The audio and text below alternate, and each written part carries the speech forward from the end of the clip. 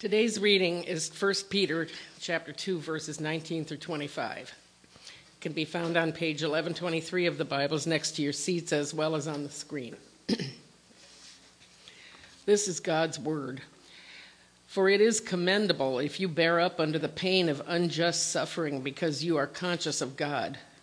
But how is it to your credit if you receive a beating for doing wrong and endure it?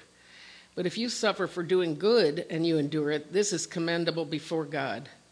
To this you were called, because Christ suffered for you, leaving you an example, that you should follow in his steps. He committed no sin, and no deceit was found in his mouth. When they hurled their insults at him, he did not retaliate. When he suffered, he made no threats. Instead, he entrusted himself to him who judges justly. He himself bore our sins in his body on the cross, so that we might die to sins and live for righteousness. By his wounds you have been healed, for you were like sheep going astray, but now you have returned to the shepherd and overseer of your souls. The word of the Lord.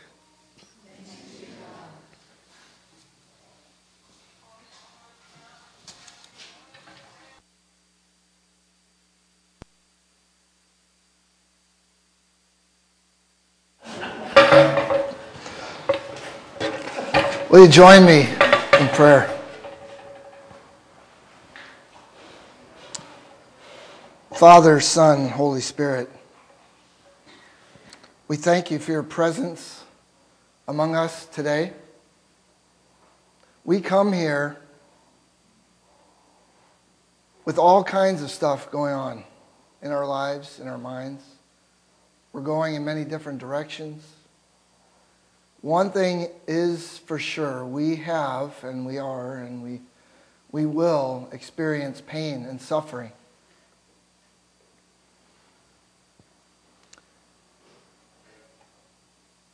We don't even want to think about suffering.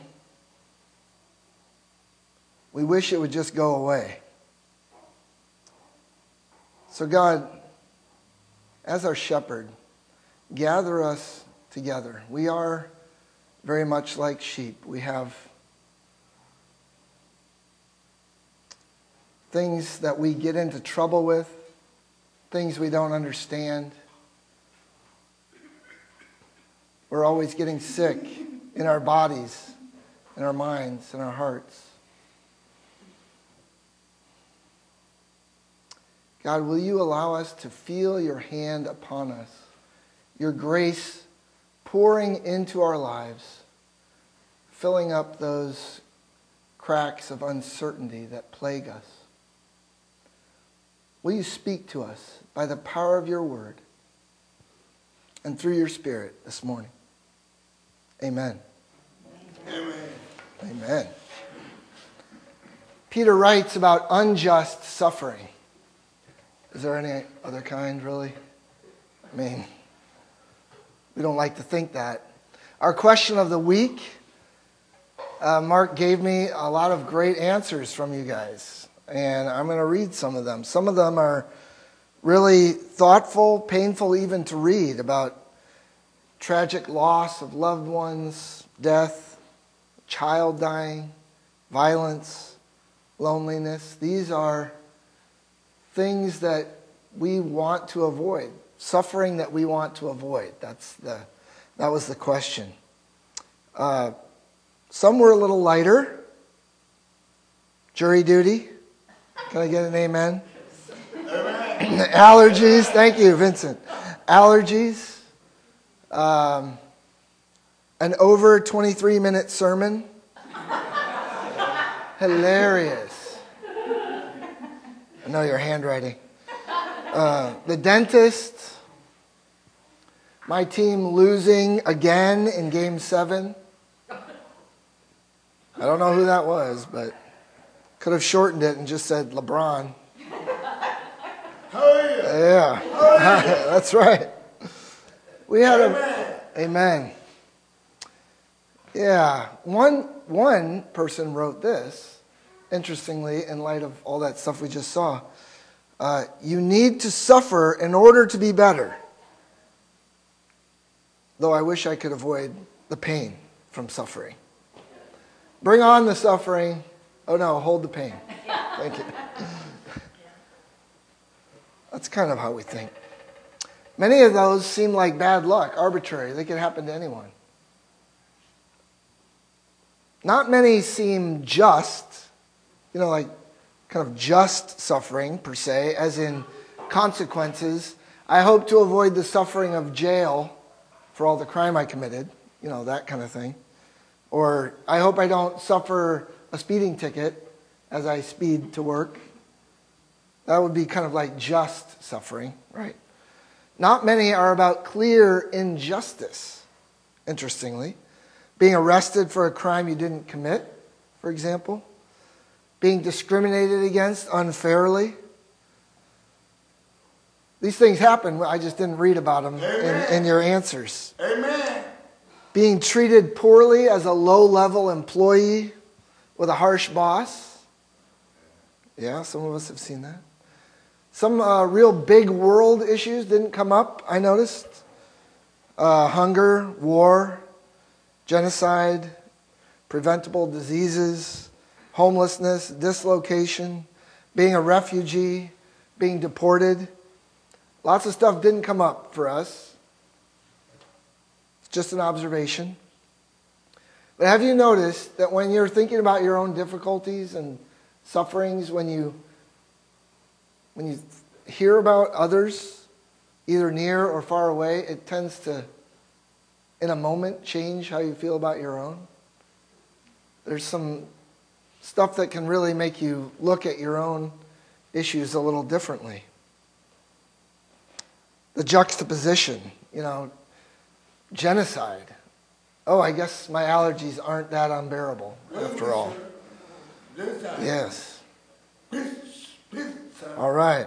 What do you mean genocide?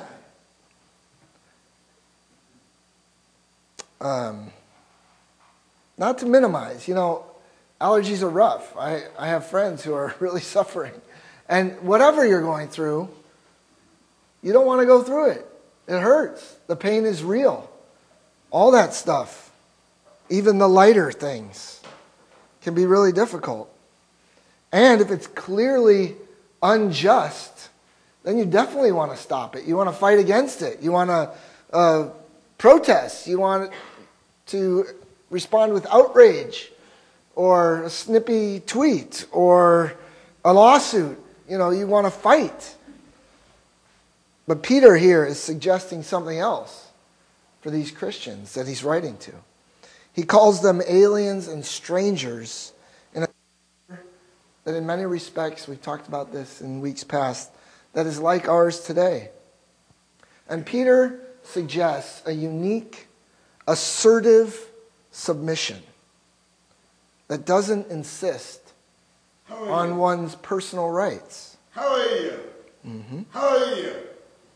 But it demonstrates radical love. Radical. Five, yeah, high five. How are you? All right. How are you? Thank you, Vincent. Vincent's a Cubs fan. Yeah. It's not passive acceptance of injustice. And it's not what could be called the mantra of our times, fight for your rights and follow your own path.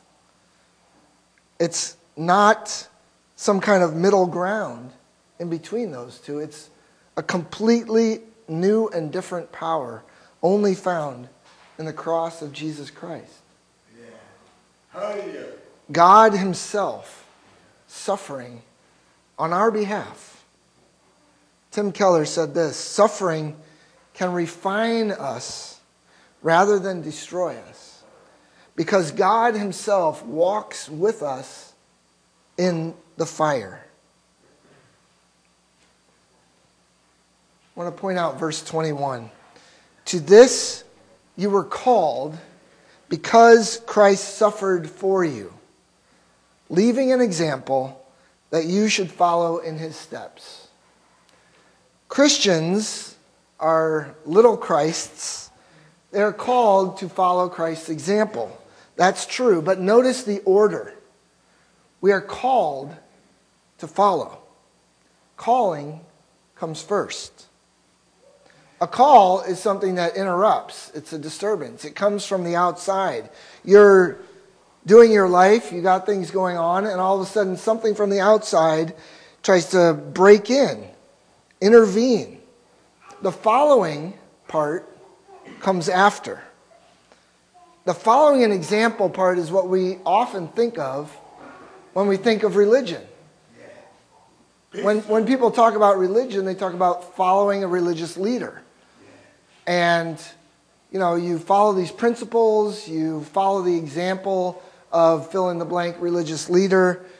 Be nice, do these things, follow the example. And if you get better and better at doing these principles, then you could be a better person of good standing in that belief system. Christianity doesn't work that way.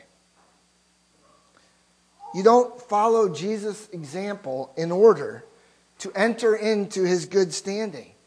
You are family. He calls you by name. Remember the identity part from the video? He called you out of darkness into his glorious light. Once you were nobodies, now you are somebody. Now you are called, made somebody. Royalty, family, a royal priesthood. Now you may hear it said, well, I don't know about all the God stuff, but Jesus was a good dude, and following his example is great. And even a lot of people say that, even people who don't believe in God, Christians and non-Christians can say that. Just follow Jesus' example. He's a great guy, but watch out. If you really look at his example, the things he said and did, he always did the surprising yet perfect thing every time. I mean, we've had over 2,000 years to kind of second guess the things he said and did. You know how when you think of the great one-liner later, it always happens. You're like, oh, I should have said this. That would have been perfect. Well, we've had 2,000 years and nobody can ever come up with anything better that Jesus could have said or did. You don't ever hear anyone saying, oh, you know what Jesus should have said in that situation? This would have been awesome.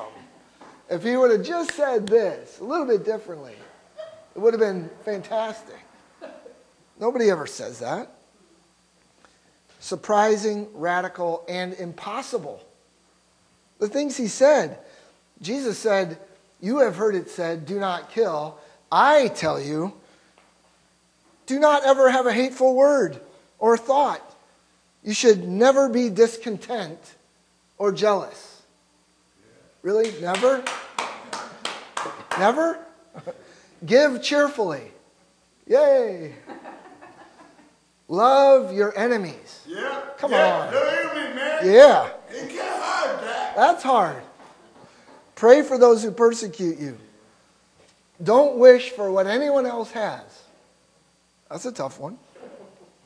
Don't commit adultery. Okay. Okay. And that means never lust. Oh, come on. Even Jimmy Carter. That's an old person joke. He's a great guy, but even Jimmy Carter. Jesus' example is perfectly wise every time.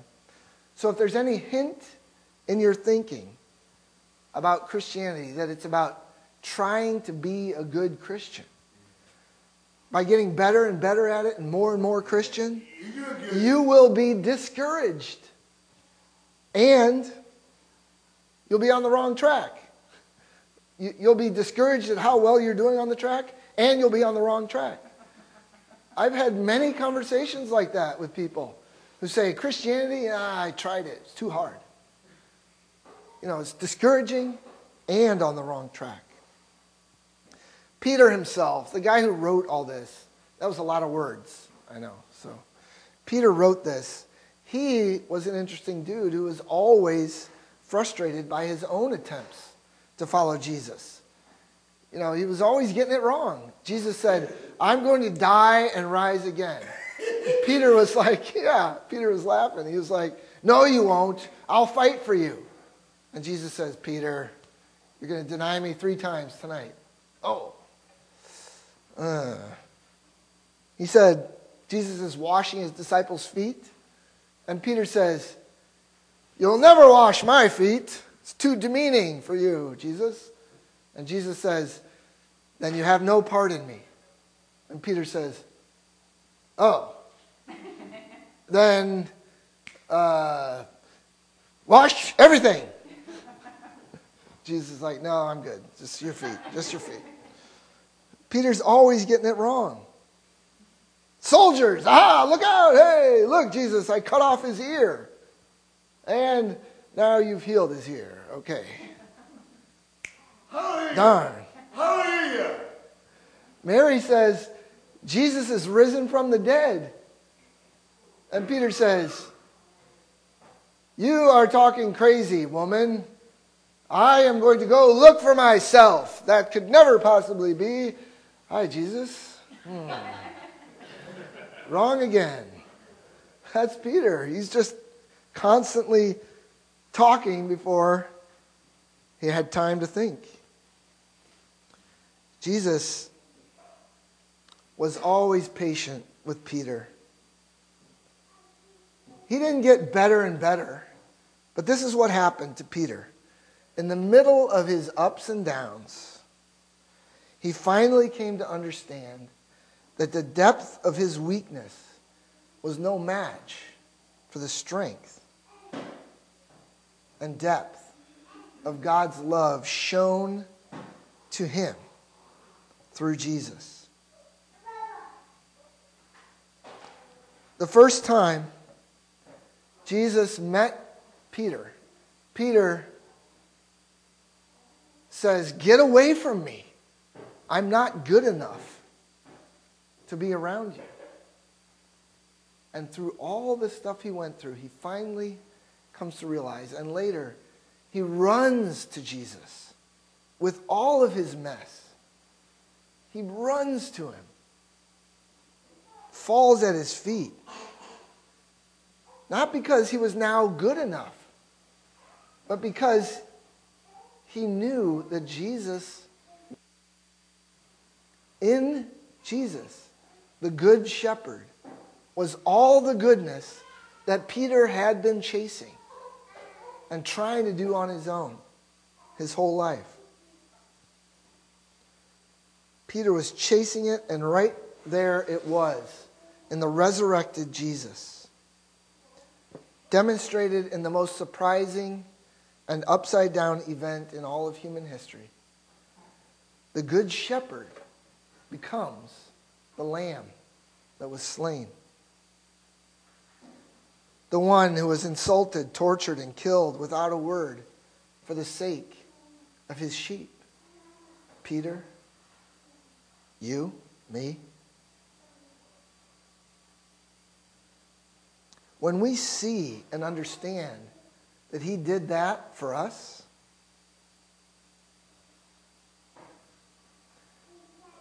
in our place, then he's more than an example. He's a Savior who is exemplary. He is one to follow. And who else can understand all of our suffering other than the one who suffered and the shepherd and overseer of our souls? Our souls. Peter came to know that was the only thing he had worth anything. How about us? Jesus, that shepherd, said, "What good does it do for a person to gain the whole world if they lose their own soul?" The shepherd asks us, pursues us in love. Sometimes we talk about trying out Christianity. Maybe it would be better to talk about deciding to stop resisting the lover of our souls who pursues us. This might be happening to you right now. Sometimes it comes as a shock to us if we realize it's not all about us and our own choices and decisions. Maybe you've been living your life and everything's made sense, working fine without God, but now maybe there's something off a little bit. Maybe there's an alarm going off. Maybe there's a buzzing. Maybe something from the outside is trying to break in to your constructed life. In this way, Christianity decides on you, not the other way around. You have to decide in response, but the chase is on. The shepherd calls his sheep. And we often say this at City Life, that we want this to be a safe place for you to be wherever you are in discovering. Yes. Discovering what God's Word is saying to you. And, you don't have to feel like you have to say or do anything or participate in a way that's authentic to you. We often say that. You don't have to try to fit in. You can try out some of these practices, singing, doing prayers, participating in the meal that we're going to share, the body and blood of Jesus. We want you to be authentic to your own journey. But I should say this too, because I believe it. Maybe it's not all up to you.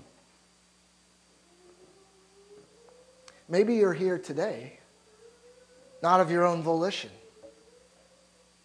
Maybe something bigger than you is at work. You are being pursued. I can tell you that for sure. By an all-good, all-powerful God who loves you and will never give up on you. Ezekiel writes it this way. For this is what the sovereign Lord says. I myself will search for my sheep and look after them. I will rescue them from all the places where they were scattered.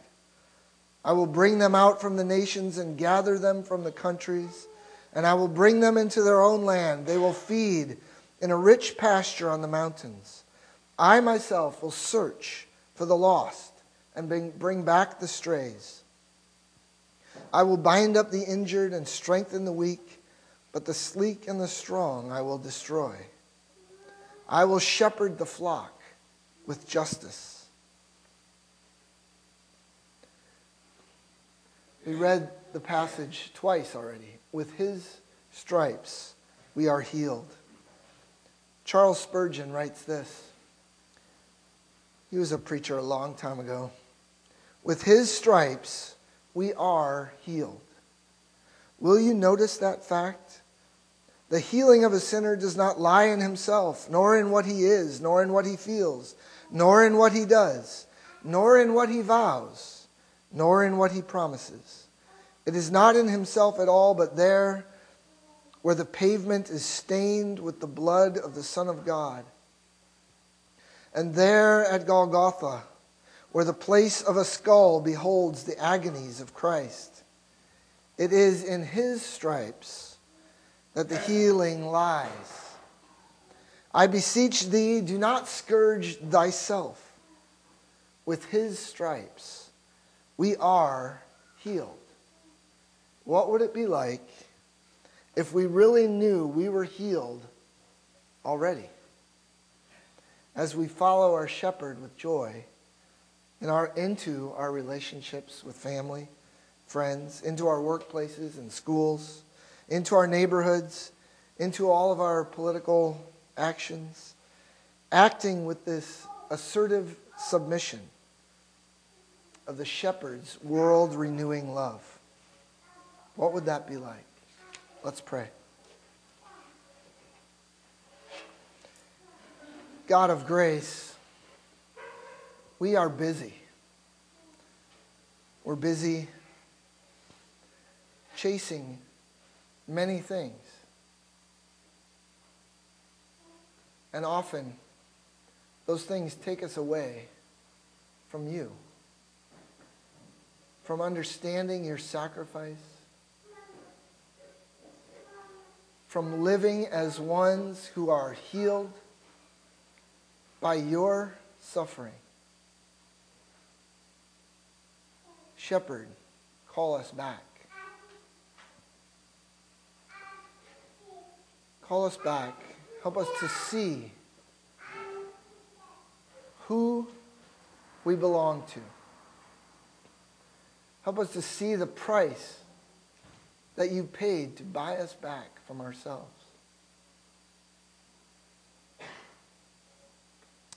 And God, go with us out into the world as lovers.